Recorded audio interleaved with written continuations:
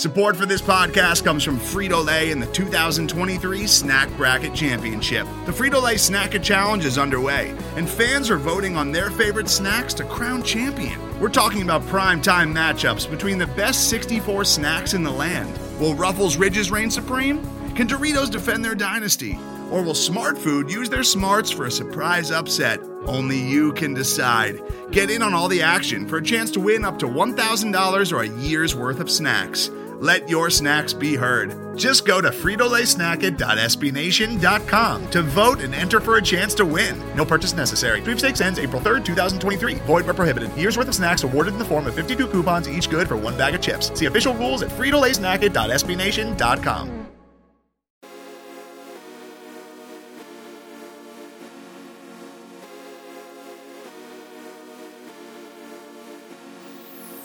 You're listening to Alamo City Limits podcast with Noah Magaro-George, the official San Antonio Spurs podcast of Pounding the Rock in SB Nation. What's going on, Spurs fans? Welcome back to Alamo City Limits, the official San Antonio Spurs podcast of SB Nation and Pounding the Rock. As always, I'm your host, Noah Magaro-George, and that's my co-host, Damien Bartonek. We got a nice little 2-week vacation because of the All-Star festivities, but we're back at it once again. Dame, how are you doing today, man? Man, I'm doing very well, brother. It's been a long time. It's been 2 weeks. It feels like 2 years, man. So I'm excited to talk some Spurs hoops with you. I hope the listeners are excited. I'm honestly really thrilled to get into our first topic, bro. I think me and you, we haven't been, very, very rough on him. I wouldn't say that. Just very objective and honest. And sometimes the truth kind of really can hurt a little bit. But now it seems like the truth's going to help a little bit. It's actually going to feel good. So let's get into it, bro. I'm excited. Yeah, and just so our listeners know, we're recording this podcast on Friday at March 4th at about noon Central Time. But let's go ahead and hop right into the topics for today. The Silver and Black have finally returned from their rodeo road trip, and we saw a pretty shocking breakthrough from one Lonnie Walker IV after, honestly, let's be honest here. It was a rough start to the season. But we've seen the fourth-year guard average 21.7 points per game over his last 7 outings. He hasn't scored less than 17 in any of those games. That's the longest streak of his career. So I have to ask you, has Lonnie finally turned the corner with the San Antonio Spurs? And if so, Dame, should Pop at the front office look to retain his services off season? But let's start with that first question. Okay, so in terms of him turning the corner, I want to say yes. I want to say turning the corner from being a player that respectfully I couldn't see really playing at an NBA level in another system if he can't work within the system that the Spurs have, which is really designed and molded to kind of specific players' skill set, even to a fault sometimes. I was really worried, where is he going to fit in the NBA? Well, right now he's looking like an NBA player. He's looking like a really solid bench player rotational piece. And like you mentioned, man, the 21.7 points is cool. The shooting, all that's cool. But I think me and you will agree, just his overall comfort and feel out there, you can just tell it's actually coming to him so much easier. And that was the biggest thing for me from the jump. You can go back to our podcast earlier in the year when I'm talking about, man, yeah, Lonnie could average 14, 5, and 5. But I think I want to see him carve out a role for himself. I want to see him actually produce on a consistent basis in a specific role because he kind of really hasn't had that. Well, now we're seeing it, and he's looking really good. In terms of his services and stuff like that, I'm not too sure about how much money I would be quote-unquote willing to pay if I was the GM. But I will say this. I don't know if I would be willing to make a long-term commitment in terms of 3, 4, or 4 years or whatever like that. But I think on a 2-year deal, it would still be, understandable to do that. And I know from his perspective it probably isn't. But, I mean, we have probably 3 years of some pretty respectfully up and down tape, if you want to put it like that. And I don't know if these last 7 outings are would make me as a GM say, I'm going to shell out 4 years, $50 million for this guy when I have 3 years of tape that really leaves you scratching your head. So that's just kind of how I see it, Noah. I'd love to hear your opinion on it. Yeah, I think if he keeps playing like this, and I think that's the key, keeps playing like this, then you absolutely have to bring him back for the right price. Now, I don't know how much the right price is. It sounds like you don't really know, and that's fine as well. Figuring out what you need to pay Lonnie, that can be done by general manager Brian Wright. We don't have to figure that out. That's going to be his problem, and that's a great problem to have. Instead of knowing that, okay, this is a guy we don't want to be here, that's just one less decision to make. Now we know that they're going to have to consider bringing him back. So that's a good thing for Spurs fans. You should be happy if you're a Spurs fan. But I look at this whole sequence of games from Lonnie. He looks more aggressive. He looks more decisive. He's getting to the free throw line nearly 3 times per game. You know, instead of skying and adjusting, avoiding contact, he's embracing contact. He's being physical. He's taking it to defenders. He's going into people's chests. Is he still, double clutching when he's midair? Yeah. And so some of this worries me. I want to walk you through some of these numbers that I have in front of me. Last 7 games in the restricted area, so at the rim, 84.6%. He's shooting 84.6%, Dame. If I asked you right now, we're going to do a little trivia. Yeah, we know you love that. Which NBA All-Stars are shooting 84.6% or better at the rim? How many would you say? I'd probably say like 5. None. Even that. No one is. Very little. No one is. So that's what gives me a cause for pause, right? Because it's not sustainable. No one's going to shoot 84.6% at the rim for an entire season. Mitchell Robinson a few years ago set the NBA record for the highest field goal percentage in NBA history, and even he only shot 76% at the rim. So this is not sustainable at the rim. In the paint, he's shooting 63.6%. For his career, he shoots 37.3%. So that's also probably not sustainable. The league leader this season is only shooting about 54% inside the paint. So again, just another reason for me to go, is this sustainable? I don't know. The 2 things that do make me think at least part of this is sustainable: mid-range shooting, 42.4%. He's been a little bit below league average for his career. League average is about 39.1%. For his career, it's 37.3%. And right now he's shooting 42.4%. So that feels like if he can continue to be aggressive, make smart decisions with the ball, take good shots. Don't take those contested mid-range jumpers, create some space off the dribble, shoot them if it's there, move on if it's not. I think that's sustainable. And the last one, the 3-point percentage, he's shooting 40% from 3. He was labeled as a 3-and-D player at minimum coming out of Miami. I think if he can continue to shoot, because he is a career 35% 3-point shooter, I think he can maintain this. Like his shot has always looked good. It just hasn't gone in. So I'm not saying he's going to shoot 40% from 3 for the rest of the year, but those other elements seem sustainable. He's not turning the ball over very much. He's getting to the line more. We've seen a definite change in his attitude. So cause for pause in some areas, but encouraged by the growth in others. And I think when you look at this, and I'd love to get your opinion on this, Derrick White being traded to create space for Lonnie Walker to thrive, that's what led to everything. That's what led to everything. And I was scared because that first game in Atlanta, right after he was traded, Lonnie only went for 2 points in 13 minutes, 0 of 3 from the floor. And I thought, oh my God, we're getting the same old Lonnie. And then after that, like I mentioned, at least 17 points in every single game, including a season-high 30 against Sacramento, granted in a pretty bad loss last night. But, man, I need to get your opinion on what has led to this change for Lonnie. And do you think it's sustainable? I don't know that it is. Some of it is, but I don't know if all of it is. Yeah, so some of it definitely is. Like the restricted area stuff, the stuff in the paint, I'm sure it's gonna come down a little bit as well. In terms of like the mid range or the 3-point percentage, particularly the 3-point percentage, I don't know if he's gonna be a 40% career shooter from here on out, but I definitely think he's a guy that can definitely be a 38% shooter without a doubt. I mean, I remember if it was not last year or the year before, he was in that like 37, 38, 39% catch and shoot 3-point range anyway. So I think the 3-point shooting in particular is probably sustainable. In terms of his role, though, it's really interesting. I don't know who put the quote out there that basically said that, like, that Derrick did a lot for him and he recognizes that. But moving on from Derrick created opportunities for him, Vassell, and Primo. It was something along the lines of that. And that really spoke to me, Noah. And it spoke to me because that kind of shows you that he really didn't know his role on a night-to-night basis. He had no confidence, no comfort on a game-to-game basis. He didn't know what was going to happen, what was going to come his way. And granted, here's a sidebar to that. Okay, so he's obviously not a player that can, whatever comes at him on a night-to-night basis, he probably isn't going to do really very well, right? He's someone that, within structure, has to work really, really well. That's kind of his deal. If you have a structured offense, structured system around him, and a clear and defined role, he's going to be great. So that kind of proves to me he's a rotational player, he's a bench piece, which is fine.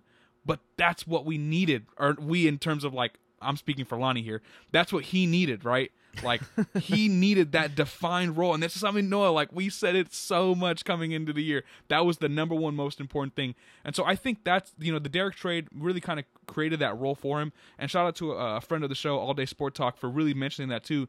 He said that that Lonnie was hurt by never having that defined role, never having that clear cut, opportunity on a night-to-night basis, didn't really know what he was doing. So I think you should really be encouraged with where Lonnie's at right now and where he's going. One last thing. You mentioned that he's double clutching in midair and such like that. I see that too. I still see that as well. The thing for me is if he's able to still embrace content and get to the line, that's fine. But if you're going to be double clutching and trying to, move around, if you can maneuver in midair and stuff like that, I mean, it's difficult. You can try it. There's some people who are good at it, right? Because obviously you got to maneuver through contact and stuff like that.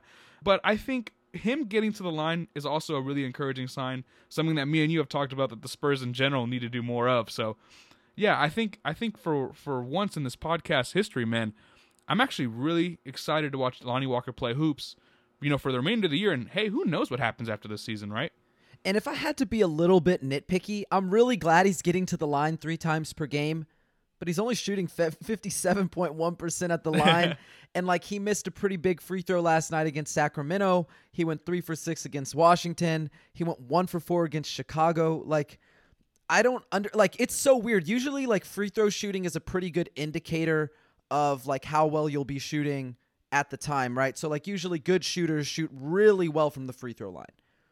And Lonnie's shooting so bad from the free throw line, but anywhere else, live game situation, guys guarding him, he's shooting almost the same percentage. So it's insane. I don't know if we mentioned this. I know we talked about specifics about the different areas in which he shot from, but from the field overall, 53% from the field. That's insane. I don't know that he's going to keep this up, but I'm really happy to see him turn a corner.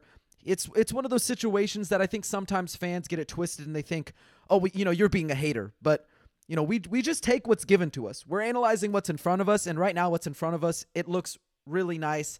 Really happy for Lonnie. I'm rooting for every single one of these guys every single night. Nobody wants to cover a team that isn't fun, where players are struggling, and the fact that he's hitting his stride, especially on a road trip, an extended road trip. Exactly. That was huge. And then he had his best performance to date when they came home. It makes me wonder what's left in store. Yeah. He could continue this for the rest of the season. I don't know if it's a career-long thing, but it makes you confident that, hey, this guy is figuring it out. Now, there have been stretches where you're okay, he disappeared. He disappeared a little bit against Sacramento after scoring 22 points in the first half. But, without those 30 points from Lonnie, they're not even in that game. Respectfully, they are not in that game without him. So, really proud of Lonnie. I think we should move on to this next guy. And everyone knows, you know this, I know this, most of our listeners know this. Tre Jones is my guy. But I'm thinking this guy has been really good as of late. I know that he's getting some flack from fans. People have said, he doesn't deserve to be in here. He shouldn't be playing. But it's easy to forget he's a second rounder, right? 41st overall pick. It seems that he's finally carving out a consistent role for Greg Popovich as a backup. He's had some impressive stints as a spot starter. And I think that the Silver and Black may have found their backup point guard of the future. So I'll ask you these 2 questions. Is he actually the backup point guard of the future for the Spurs? And will he become San Antonio's first second-round pick to earn a second contract with the team since Manu Ginobili? Tre Jones is one of the most interesting players on this roster, man. Watching him play is so interesting to me because there are times, like you mentioned, the spot starter performances, 15 points, 7 rebounds, 3 assists, shoot 60% from the floor. 15, 9, and 3 against Phoenix, 58.3% shooting. Even at Miami, 19 points, 11 assists, 6 rebounds, 69% shooting from the field. Noah, that is very, very good production from a second-round pick in a spot starter, situation.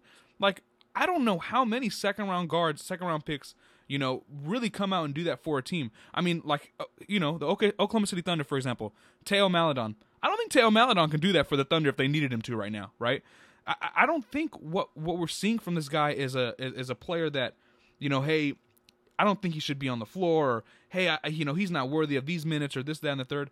Nah, man, Tre Jones has a little bit of potential there, and especially, me and you have mentioned this before, how they need that kind of facilitating guard, someone that can just really be that on the second unit, be that guy that can really make that offense have some structure, really kind of pass some guys open here and there. Even though his pick and roll ball handler numbers aren't the best right now, he's in the 58th percentile among pick and roll ball handlers. It's still encouraging because this guy definitely shows potential more than, Quindary Weatherspoon did in the past or anything like that. So I think right now with Tre Jones, Noah, your favorite player in the history of the NBA, I actually do think that I wouldn't be opposed to, them re-signing him or, doing whatever the case may be with him because he looks like he's a solid player. I mean, if they can upgrade, in the second round or something like that, sure. But I don't think it's a pressing issue, a real big need for the Spurs to find a backup one because I think they could have it right here. Definitely, and he's averaging 8 points per game, 4 assists per game in February, like since February began, and he's shooting 57.4%. And really, that's kind of on par with his season numbers. Now, like, obviously, he's not averaging 8 and 4 for the season, but the efficiency, the assist-to-turnover ratio, the assist ratio, or rate, rather, like that's all on par with what he's been doing. And he's just doing it in a bigger role now. So I really believe in Tre Jones. I know that there are reasons not to believe in him. Is he small? Yes. He's an excellent point of attack defender. He's really going to get after his guy, in the pick and roll, but he's small. If he gets switched on to anybody, it's not going to go well for him usually. He can try his best, but he's kind of a victim of what Bryn Forbes was a victim of, is no matter how hard you try, you're just too small. It's not really your fault. He's putting effort out there, but he's kind of a turnstile on defense, not any fault of his own. Now, is he a good three-point shooter? No, he's not a good three-point shooter, and he's not really a willing three-point shooter either. And if he can develop that like his brother Tyus Jones, then it can go a long way. We've seen Tyus Jones be really excellent for the Memphis Grizzlies, one of the best backup point guards in the NBA, and there's even talk about, teams are interested bringing him this summer as a starter. Now, I don't know if Tre is ever going to be a starter, but I love him as a backup. And just looking at some of the things, and one thing that really impresses me, there are over 100 point guards in the NBA right now of every player. So there's more than 550 players who have played a minute in the NBA this season. He has the fourth best assist to turnover ratio in the NBA, 4.4 assists to 1 turnover. That's behind only Chris Paul, Tyus Jones, Jordan McLaughlin. That's it. So it's not that he's the most dynamic playmaker. He's sort of like Dejounte in that respect, where he sort of just goes through basic reads. He's going to hit guys who are open. He's not really going to pass you open. But you know what? That's fine. That's all you need out of a backup. You don't need him to be an all-star. You don't need him to be a starter. You don't need him to score, 12 points, 13 points off the bench. He is just a steady presence. He's not going to make mistakes. He's going to do what you ask of him, and he's going to play within his role. So I'm really happy with Tre. I don't know if he has like a higher ceiling or another level to get to, really, but I really love Tre. You know that. I love Tre Jones. Yeah. Well, another thing, too, is I was looking here on Basketball Reference, and from 0 to 3 feet out, he's 64% from the floor, basically, that's really impressive, especially for a guy that's relatively undersized. I mean, he's 6'1", 185. I was looking at some other numbers from, like, Corey Joseph back in the day, just kind of seeing how he looked at as a backup point guard. And, I mean, Tre Jones, I think, could fill a role of Corey Joseph, where it's 6.8 points, 2.4 assists, 2.4 boards. Like, very simple, basic, 18 minutes a night. And we're talking, again, like you mentioned, Noah, we're talking about a backup point guard here, right? We're not talking about Tre Jones being Ja Morant or something like that, or Trae Young, right? We're talking about Tre Jones. So I think right now, you have every right to be encouraged. I think if they do something and they end up re-signing and bringing him back, I mean, I don't see the fault in that, honestly. And quite frankly, Noah, I'm ready to get into the next topic whenever you are too, man, because I think this is a really good one as well. Yeah, whenever you're ready. No, you can take us into the next topic for sure. I think we've said everything that we can say about Tre Jones, about Lonnie Walker. Really proud of those guys. But this next topic, I think it's going to be a lot of fun. Yeah, so basically, right now, guys, Keldon Johnson, over the last 2 games, Keldon Johnson is shooting 5 of 21 from the field, 1 of 10 from 3, with more fouls and turnovers than he does assists, steals, and blocks. Is there anything to worry about? Is there anything to worry about with Keldon Johnson right now, or is this just a typical downstretch of hoops from the Spurs for Noah? I gotta know, because it's not looking too good right now. Yeah, I don't really know how to read the situation. I'm even like going beyond just these last 2 games. He hasn't been great. Now, I know that's weird to say because he had a 32-point performance mixed in there. He also had 22 points, I believe, against OKC. You can correct me if I'm wrong, but I'm pretty sure he had 22 against OKC in that win that they really needed him. Like, he showed up. But over his last 6 games, shooting 40% from the field, 27.3% from 3, and he's not really playmaking for others. He's not really scoring at a particularly high rate. Like those 2 games that he had a lot of points, that really inflated his numbers. Now, I don't know if I'm really like worried about Keldon Johnson, but I think he is going into a shooting slump right now. Now, I don't want to say like I told you so, because that feels mean. Like, I'm not talking to you specifically. I'm just kind of talking to the fan base at large. At the beginning of the season, when he was shooting 17% from 3, I said that's not going to happen. You know, he's not going to shoot 17% all year. He's too good of a shooter. He'll figure things out. Well, not only did he figure things out, but he ended up shooting nearly 55% from 3 for a 2-month stretch. And when that happened, I said, look, he's also not that good of a 3-point shooter. That's not going to sustain. And people were like, oh, well, that's ridiculous. Like, clearly he's an elite standstill shooter, blah, blah, blah. And yeah, he has become a really, really good standstill shooter. But this is the problem with Keldon, I think, is I don't know that the consistency is always there. And like we've talked about it, the loading time on the shot is kind of slow. He's still got a very high arc. And at a certain point, like, arc on your shot is good, but at a certain point, it's too much. And it makes the percentage of that shot going in even lower. So I don't know if I believe in Keldon Johnson as this like 46, 47% 3-point shooter for the rest of his career. Right now, he's inching closer and closer below 40%, which is fine. Even if he finished the season at like 38% from 3, that would be a huge success. That means that Chip England has put in the work with him, and he's put in the work in the gym, and they figured something out a little bit here. But I'm not super worried about Keldon, and if anything, I'm encouraged by some of the other things I've seen. You know, he's finished a little bit better at the rim. He's getting to the free throw line a lot. 7 attempts against OKC, 7 attempts against Washington, 5 attempts against the Chicago Bulls.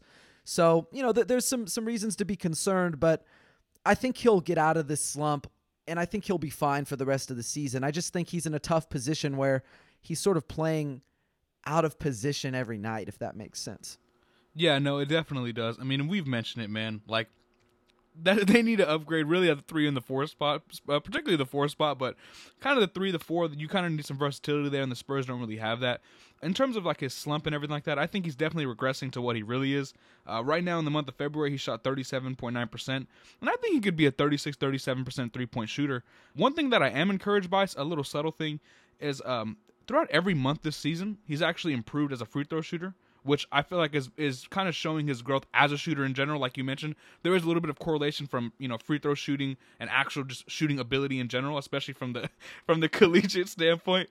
But I think in general, man, Keldon Johnson, where he's headed right now, he's just kind of regressing to what I think he really is right now at this point in his career. But with that said, I don't think there's any really cause to be worried either, if that makes sense. One kind of sentiment I think we've echoed over and over in this podcast specifically is like expectation, right? If me and you expected Keldon Johnson to be, you know, Paul George, then of course there's something to worry about. But we just don't. Like, this is not what's going on. So I think in general, man, I don't think there's much to worry about Keldon Johnson. And I don't know if you have anything else to add on this topic. I feel like we're kind of saying the same thing here. I don't think there's anything to worry about, but at the same time, he kind of just is what he is, right?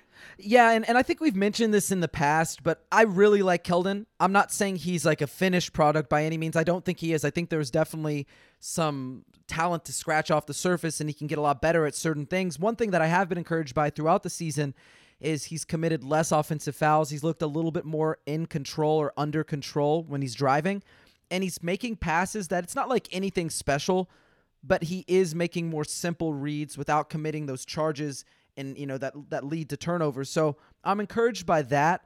My one question is, I guess, like on a really good team, a team that's competitive, right? Like a team that is competing for something meaningful, like a conference title or even getting to the NBA Finals. Is he the guy who takes the second most shots on the team for you? Is he your second leading scorer? Because I don't know, and like, I guess I'm not sure how to read into this season 100% because I think the numbers are somewhat inflated by, I mean, respectfully, they have to give him the ball. There's really like no one else outside of Dejounte who they can give the ball to. He's got to be the de facto second option, just like Dejounte has sort of been like the de facto first option. But what worries me, I guess, is like, is he playing like this because he's out of position and he's being asked to do more than he probably should? Or is he playing like this because this is who he is? I don't think it's because who he is. I also think the Spurs should probably look at, I love Doug McDermott. I think his shooting is the most dynamic. We talked about it. He's the most dynamic shooter on this roster, but like feasibly, you're not playing those two guys together at the 3 and 4. Like only one of those guys should really be on the court as a 3. I think it should be Keldon, mostly because he's younger. He's got more potential, but what do you do with Doug at that point? So I don't know. I'm kind of going on a little bit of a tangent, but that's the thing that worries me. I would want to keep Keldon if I had to keep like 5 players on this roster. It's got to be Dejounte, Keldon, Devin, Primo, probably Jakob. But where does Keldon fit in the long run? I guess that's my question. Not necessarily for you to answer, but he's going to have to answer that for us at a certain point. Yeah, no, I totally hear you 100%. And yeah, he's probably like your 4th option, or he's really just a rotational piece. Probably, could he be a starter? Sure, like on a really good team. Yeah, maybe at the 3 or 4, but I think he lacks some versatility just overall in his game on both ends of the floor to really be that lock-in solid starter at the 3.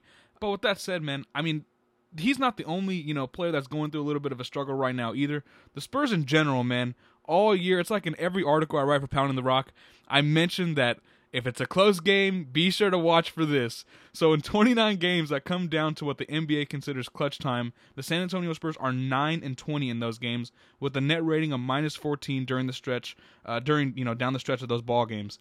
In addition, as a team, San Antonio ranks 3rd worst in EFG percentage, true shooting percentage, as they seemingly cannot get things going when they need it most. So Noah, are you at all worried about this team's issues in the clutch? Do you think this is more of like a talent issue, a coaching issue, an inexperience issue? What is it? What's really going on? Because that's the one thing the Spurs haven't been able to figure out all year. Yeah, and there's an excellent article on 538. It came out right during the All-Star break about how teams go about scoring when it gets into the clutch. And just so people understand, clutch is just defined by the NBA, like by the league. They define it as 5 minutes to go in a game, separated by 5 points. That's it. That's what's counted as clutch minutes. So you can actually like fluctuate in and out of clutch. Like say you go ahead by 7, okay, it's no longer clutch. But then you make a 3, okay, well now you're back in the clutch. But anyways, I just wanted to get that off the table. But basically this article goes into how teams operate in the clutch. And there's 4 categories, right? So the first category is isolators, teams that run a much higher volume of isolation plays than normal. Then there are post players, so teams that run more post-ups than they normally would in regulation. There is also pick and roll devotees, which are teams that run more pick and roll. It sounds literally like what it is. And then the last one is teams that stray away from ramping up. So teams that just do what they've been doing the entire game. They don't worry about, running a certain play. They just have been doing what they've been doing, business as usual. And so if you had to guess, Dame, out of all those teams, 1, which one do you think has the most success? And 2, out of those categories, where do you think the Spurs land? Ooh, that's a good question, Noah. That's a really good question. Bro, I was not expecting that. Let's see. So you said pick and roll. I would say the Spurs probably land there. As far as teams that are good down the stretch, could it be the isolation? Are the isolation teams better in the down in the clutch? That's my guess. I don't know. Oh man, I hate to tell you just went 0 for 2, but that's all right. That's a hard question. Okay. That's totally fine.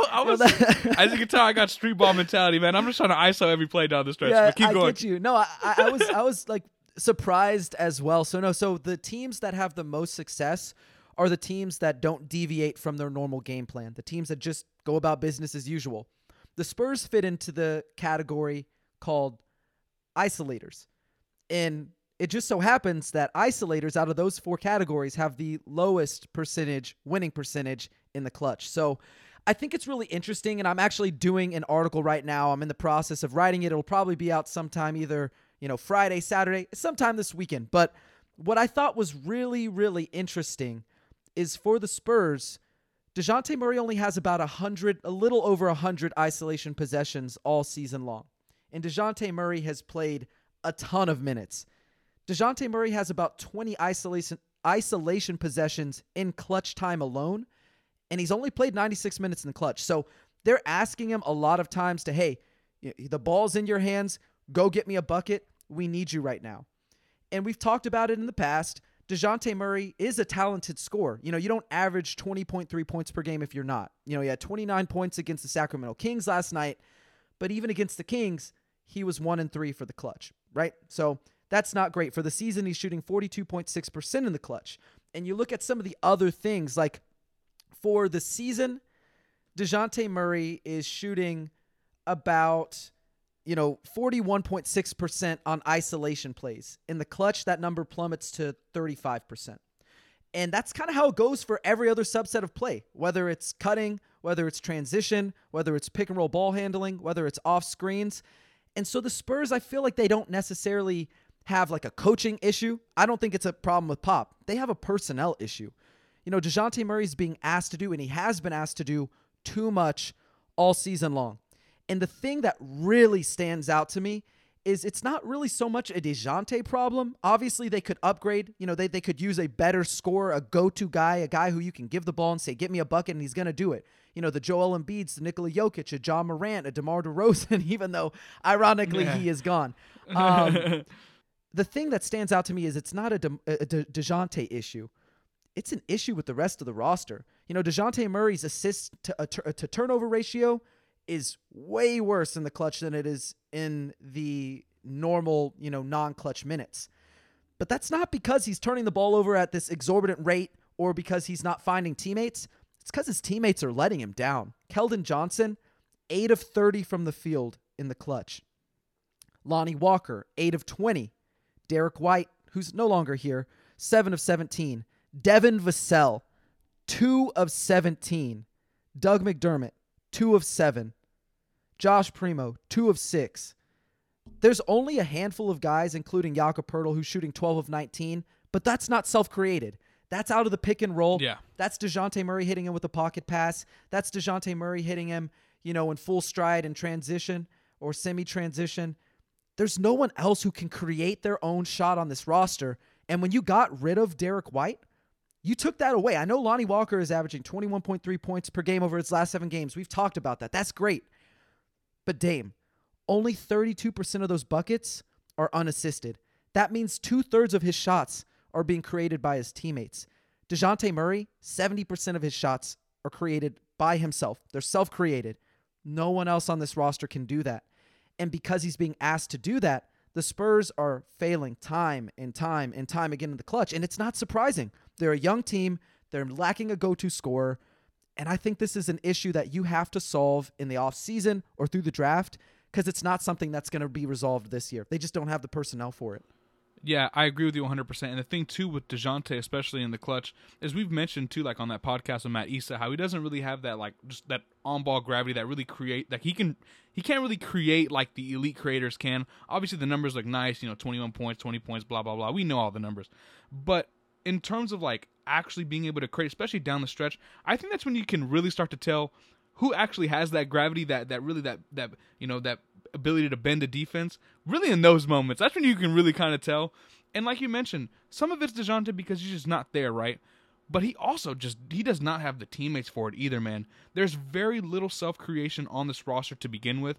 Down the stretch, it only gets, like everyone in every sport knows, down the stretch of games, the game gets tighter in any sport you can imagine. And so it doesn't, help him at all when you don't really have guys that can create whatsoever. Like, they put the ball on the floor. It's very simple. We talked about with Keldon Johnson, just put the ball on the floor, a little bit of tunnel vision. Doesn't really see the floor very well. Lonnie Walker, sometimes you can create a nice feed to someone, but it's not really consistent, right? So all you really have is Dejounte down the stretch. And so I think I agree with you, man. Like, if they had better personnel, if they had that kind of go-to scorer, or just someone that can really create for not only themselves but for others, I think it'd be a little bit different, man. I mean, how many times have we said, man, DeJounte's probably not that 1A player, but potentially as that 1B, if you had someone that was just a little bit better than him in significant areas that he's just not there right now, oh man, who knows how much different this team would be, right? So I think right now where DeJounte's at and this team in general in the clutch, it does come down to personnel more so than, of course, coaching. You will never catch me talking about the coaching of Greg Popovich needs to be changed. It could be a little bit of inexperience too. I mean, I don't think Devin Vassell is going to shoot 2 of 17 again next year in the clutch. But I just think in general, man, it just comes down to a personnel issue. They have a lot of very specific holes that down the stretch of games when you need a bucket, they just don't have that right now. And I feel like I'm just repeating myself of what I've said 100 times on so many shows and articles. So, yeah, man, I think that's kind of where the Spurs stand in clutch time, man. And I think it's really interesting because, as I mentioned, the teams that just go about business as usual, they run their normal sets. They're not focused on getting more pick-and-roll possessions. They're not focused on getting more ISO or post-up possessions. Like, those teams are really successful, and every single one of those teams, with the exception of the Thunder and the Rockets, which is, it's strange because they're really bad, but also, like, if you're doing what you've been doing the whole game and you're really bad, like, you're going to still be bad.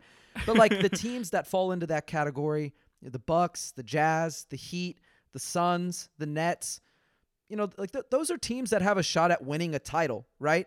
And I'm not saying that, like, maybe they're able to run that because of their personnel. Because I think a lot of people think of it like, okay, Chris Paul gets the ball down the stretch of the game and he's going to ISO on you, or Devin Booker's going to ISO on you. But the numbers don't say that. The numbers say that they're going to run as many pick and rolls as they usually do.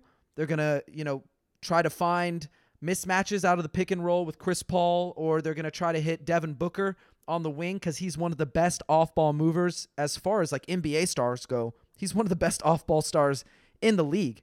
So I don't know how the Spurs necessarily fix that, but I think if you want to mitigate it a little bit this year, it's going to be hard to do so when your pass rate goes down in the clutch, when your assist rate goes down in the clutch, you're running more ISOs in the clutch. Like that's not your bread and butter. The Spurs offense has been predicated on ball movement, on player movement, on unselfish passing, and on guys playing within themselves. And I think when you ask Dejounte to do more than he's capable of doing, especially given the supporting cast, not that it's bad, but it's just not ideal, this is what you're going to get. So hopefully they figure it out this offseason. Maybe they address it through the draft. Like I mentioned, I know that fans aren't happy with this sometimes, but if the Spurs keep losing these close games, one, that's excellent experience. You play a lot of close games.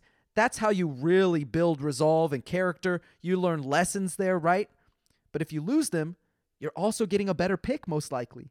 And so what is the best thing you could possibly do other than get your guys experience in the clutch that they're going to need eventually when they get to a time when they can actually win in the clutch, and then maybe get them some help in a draft. Like, I think that's the best case scenario is you play a lot of close games, you lose a lot of close games, but you're learning from that, and you get maybe a S-tier player in the draft if you're lucky. So I'm not rooting for the Spurs to lose necessarily, but I think on the track that they're on, I wouldn't be disappointed if I'm a fan. If anything, I'd be really excited just to be witnessing this growth and for the potential to add another really, really nice talented piece to this roster. And they have 3 picks. Who knows? Maybe they package it up, but, clutch time is going to be a problem. But, Dame, I'll let you take us into the next topic because I'm sure Spurs fans are tired of hearing about the clutch. Yeah, no, you actually really segued it perfectly because speaking of help, right now the San Antonio Spurs have very little to offer outside of Jakob Poeltl at center. Their latest additions, in both Jock Landale and Zach Collins, both haven't been able to produce in their roles consistently throughout this season. And right now, the Spurs really shouldn't be married to either player going forward, as their backup big man. So where do you stand on this entire kind of Jock Landale, Zach Collins battle for the backup 5 spot? And what do you think the Spurs should do going forward when Jakob exits ball games? Because I don't think anyone's really solidified themselves as quote-unquote the guy at that spot. Yeah, that's really tough. I mean, Zach Collins came out the very first game that he played for the Spurs. It was against Houston. 10 points, 7 rebounds, 3 assists, 2 blocks. Like, he looked like he was ready to come back after not playing basketball for, almost 2 years. And since that time, it just really hasn't looked the same, which is fine. Maybe it was the adrenaline that was really pumping through his veins and that got him playing well, and maybe he was a little bit lucky and he had some confidence, and who knows. But you look at his last 5 games, 3.8 points per game, 2.8 turnovers per game, shooting 43% from the field. He's playing nearly 16 minutes per game. He even got a start in that one game when Jakob was out, even though, Pop said, we're not going to play him in back-to-backs, and then literally 24 hours later, he's starting in a back-to-back. So the Spurs invested about $7 million, give or take, per year for the next 3 years. Now, not all of that is guaranteed. This is a pretty good contract, all things considered, but I feel like maybe this is unfair, but you're investing money into this guy, whereas like Jock Landale is a league minimum contract. You could cut him tomorrow and you wouldn't have to worry about it. I think that's fine. Like, the Spurs respectfully aren't really going to be going anywhere this season. So if you want to keep investing minutes into a guy who you paid, a pretty good amount of money to this summer, then do it. I'm fine with that.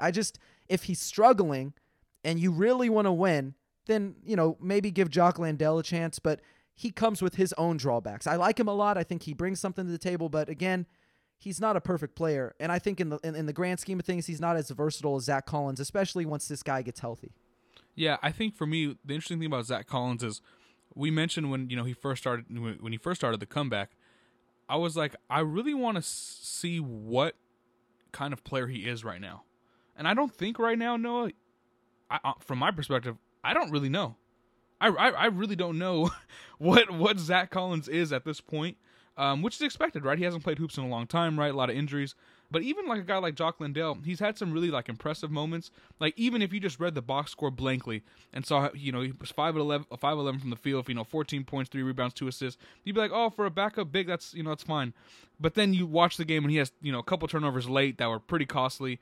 He had 5 fouls, and I just think in general we don't know what the Spurs have right now, and not in the good sense, not in the sense of where you're like, man, this player could be X, Y, and Z. You never know.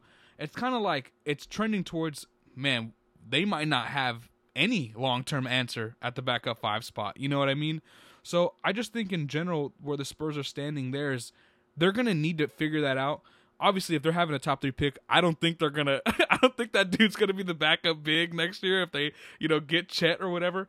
But at the same token, it's definitely a position they need to address. And if Zach Collins isn't that guy, like you mentioned, the contract isn't too bad. They can cut him. I know there's no guaranteed money in year 3. I'm sure in year 2 there's very little. Jock Landale as well. So I think the Spurs are in a good spot in terms of like cap flexibility to potentially find that guy.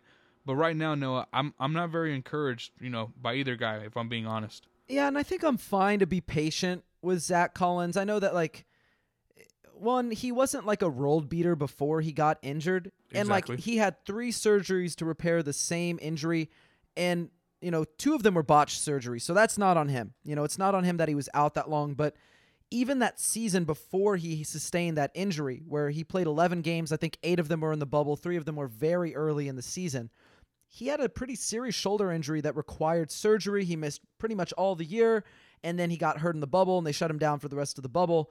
And so I'm not really worried about him health-wise necessarily, because everything that the Spurs have been saying, everything that he has indicated says that, I'm fine. I feel fine. I'm just getting back up to speed. But with Zach Collins, I guess I've always been a little bit hesitant to say that this guy's going to come in and do X, Y, Z, because I know a lot of Spurs fans and even some members of the media, they were ready to say, this is a guy who's going to come in, he's going to protect the rim, he's going to be able to be switchable on the perimeter. Like, he looked like a switchable guy when he was in Portland. And then he's also going to be able to shoot the 3 ball, because he shot, I think 37% over an 8-game or 11-game sample size during that, not lockout, but the lockdown season, if you will, with the bubble.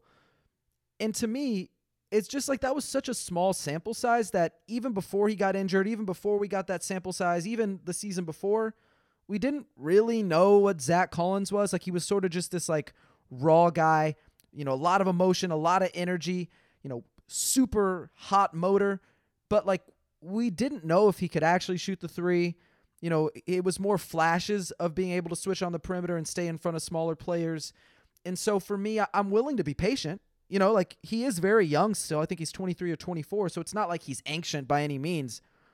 But I don't want to say that he's going to be, something special, or that he's definitely the backup of the future, because I haven't seen anything to indicate that. The only real consistent production I have seen from Zach Collins has been his passing, and even inside of the passing, which he's actually been really good at finding little shovel passes when he gets stuck in the post, but he's also turned the ball over a lot. So I just want to be patient with him before I say he's going to do anything or be anything.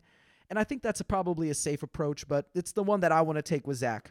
Yeah, and I think that's a good spot to end on too, because it's kind of like we don't really know right now. No, like we're not in a spot to really, like, Zach's only played 9 games, so we can't say, oh, he's terrible or oh, he's great. Jock Landale, he's had a couple of stretches where he plays 2-3 games, 8 games in a row, whatever, and then recently he did not play, inactive, DMP. So we don't really know right now, but I think we're going to end on this note. Spurs Twitter's favorite player. All the Spurs fans are loving him. I think there's an argument that Dejounte Murray had the best month of his career to the eye, and in terms of various statistics in February, he averaged 23.8 points, 10.8 assists, 7.6 boards, 2.0 steals. He shot 51.8% from the floor, 32% from deep, 86% from the line. It seems like Murray is, ascending even higher than we anticipated after his All-Star selection. So Noah, in your own words, do you think this was a tone-setting month for Dejounte, and could this be the start of him potentially blossoming into that 1B kind of centerpiece that you need going forward? Yeah, I think there's definitely a case to be made for that. It's interesting because I know you said like February was his most impressive month. I know he was named an All-Star. I think that gave him a lot of momentum, a lot of motivation, a lot of confidence. Like, we saw him go, and we haven't talked about the All-Star game, and we won't talk about that too much, but, he was throwing it off the backboard to himself for a dunk. He went between the legs. He had a few mid-range J's in there, like, of course he would do in an All-Star game. But, I like what I saw from Dejounte in February, but if I can, I would actually make an argument that his January was a lot more impressive. In January, he was nominated for his first ever Western Conference Player of the Month award. He didn't win, but I thought it was more impressive, and I'll tell you why, and you can give me a rebuttal in just a minute. But looking at February, they played the shorthanded Golden State Warriors, and he had a really good game against them, but they also were missing 4 starters. So, that it is what it is. You can only play who's in front of you, but they were missing 4 starters. Then he comes out, dominates the Houston Rockets, one of the worst teams in the league. Then he lays an egg against the Cleveland Cavaliers. Then he dominates the Atlanta Hawks, who are, by the way, a bottom 5 defense in the league. Then he dominates the New Orleans Pelicans, who are also a bottom 5 defense in the league. He dominated against the Washington Wizards, who are a bottom 10 defense in the league. And then he really struggled against OKC and Chicago, 2 actually pretty good defenses. Granted, Chicago was missing their 2 best defenders in Lonzo Ball and Alex Caruso, so he kind of just didn't show up for that game. And then the last game against Memphis, it's pretty numbers: 21, 3 and 8, 3 steals and a block. But he got outplayed by Ja Morant, 8 of 20 from the floor, 1 of 4 from 3. I mean, I honestly, if I had to tell you, I really wasn't that impressed. I mean, this was a really easy schedule for him. It really was. I mean, I'm not saying that it wasn't impressive. It definitely was. And kudos to him for putting up the numbers. But if I had to pick a month, it's got to be January. Yeah, I think for me, where I definitely see your point. I think we do this a lot in sports, just in general, not you, but just in general, we do this is whenever a player does really, really well, and it's against kind of like an inferior opponent, or kind of like, you don't want to put too much stock in that. And for me, I agree with that. The one thing that really sticks out to me is just how he's able to really take advantage of these games night in, night out, no matter who it is, especially against the inferior opponents. He's really just doing work. And I think that's something that you can really kind of build off of. When I said tone setting, I think that's those kind of performances can, set you on a trajectory to be that kind of player, because confidence, mental, everything about basketball is probably 80-90% mental. Do you think, Noah? Like, there's just so much into this game that is more than just putting the orange thing in the orange thing. And I think for Dejounte to have a month like this, to do very, very well, to have that All-Star selection, I think in totality, when you take the All-Star portion into it and just his individual play, I think you can say it's probably his quote-unquote best month of his career. But I think he's also had, very impressive games against even better opponents as well. So I kind of lean towards it being his best month of his career, but I can definitely see your point, because you would like that to be coming against teams that are better, that are, against, better opponents, better matchups, just everything like that. So I'm kind of like in the middle a little bit. At first, when we first did this topic, I was kind of like, Dejounte, this is the best month of his career.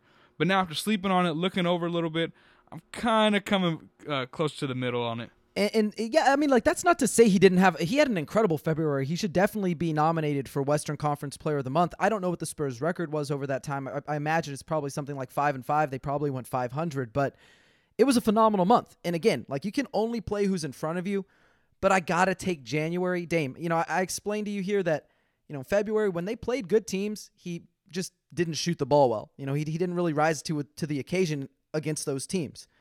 But in January, he played a fully healthy Boston team, dominated them, hit a game winner over them. Philadelphia, he was the only reason they were in that game. That's a really good team. Brooklyn, He's the only reason that they're in that game. That was when they still had James Harden, when they still had a healthy Kevin Durant. Then he went out and he dominated against the New York Knicks, who, they're a playoff team last year. They're not as good this year. He dominated the Rockets. He dominated the Cleveland Cavaliers. He dominated the playoff-bound Clippers. He dominated against the Phoenix Suns. He was pretty good against OKC. Could have been better, but then he comes back out. Brooklyn, Philadelphia, Houston, Memphis, Chicago. Outside of Houston, all of those teams could make noise in the playoffs, and he dominated against every single one of them. So when I'm looking at, which month was better, I'm going to take the month in which he played better competition and he put up comparable numbers. And again, that's not to say that February was not impressive. It absolutely was.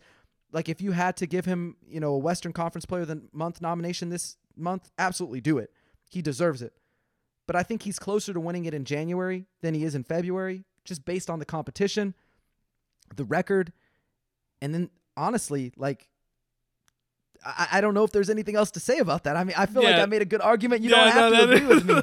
You don't have to agree with me, but I feel really strongly about his January because, I could look back and maybe, recency bias has me saying, well, he didn't play such good teams and look at what he did in January. Like, we forget things like that, it's the case could be like, oh, maybe he really wasn't that good in January, but just looking at the numbers in the competition, I gotta go with January. I probably will die on this hill too.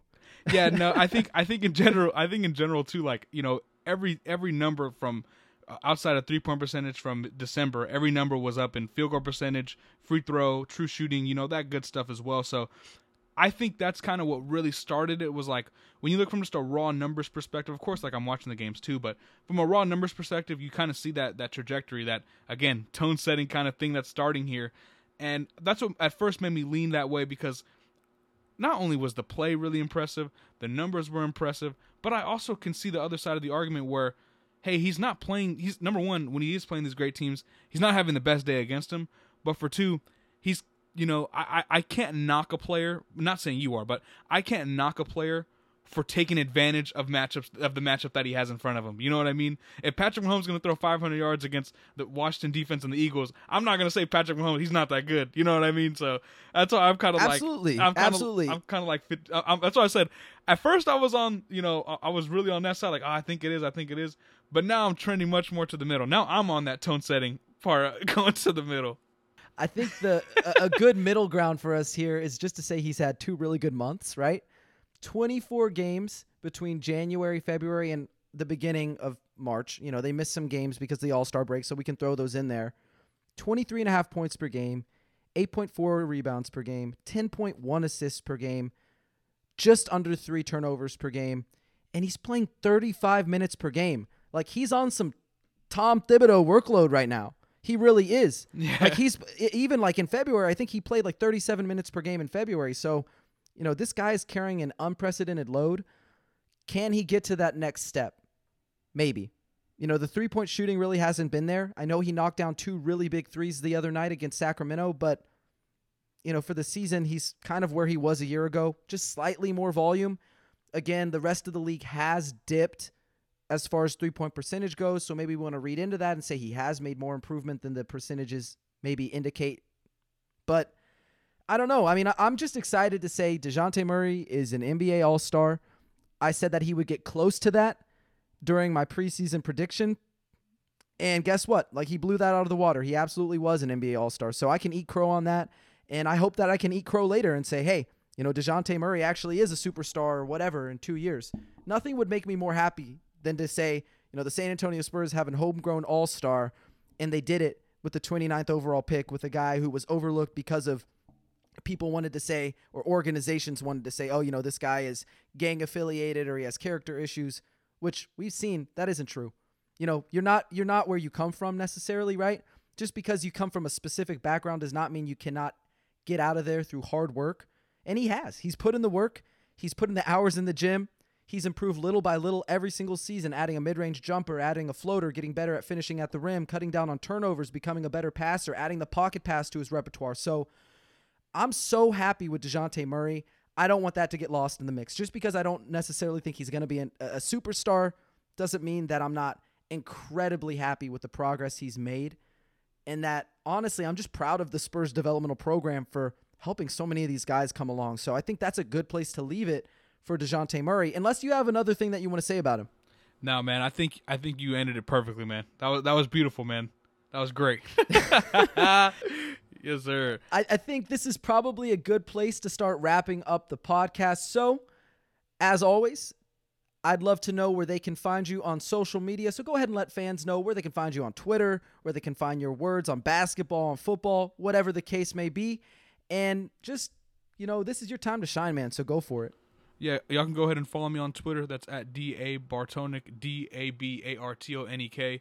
I cover Washington football. I cover the Spurs. I cover Texas State sports. I got the pod with Noah. I got my own football. I got a whole lot of, so just holler at me. I'm always down for dialogue, whatever y'all want to do. And no, it's always fun hopping on, bro. Like I said, it's been 2 weeks, felt like 2 years, brother. So it was nice chatting with you again, man. Of course, man. And honestly, I'm not going to lie. Like for the listeners who are tuning into this podcast, it's just like playing a sport almost. Like if you take 2 weeks off, you're going to be a little bit rusty. So I appreciate y'all hanging around, even though there was some slip-ups for me here and there. But again, thank you so much, Dame, for joining me, and thank you to everybody who tuned into this edition of Alamo City Limits. For those of you listening at home, make sure to subscribe and leave us a 5-star review on Apple Podcasts, Spotify, or wherever you get your podcasts. We've got a fantastic staff of writers over at Pounding the Rock who do a wonderful job of keeping everybody up to date with their favorite team. So check our stuff out. But until next time, Spurs fans, take care.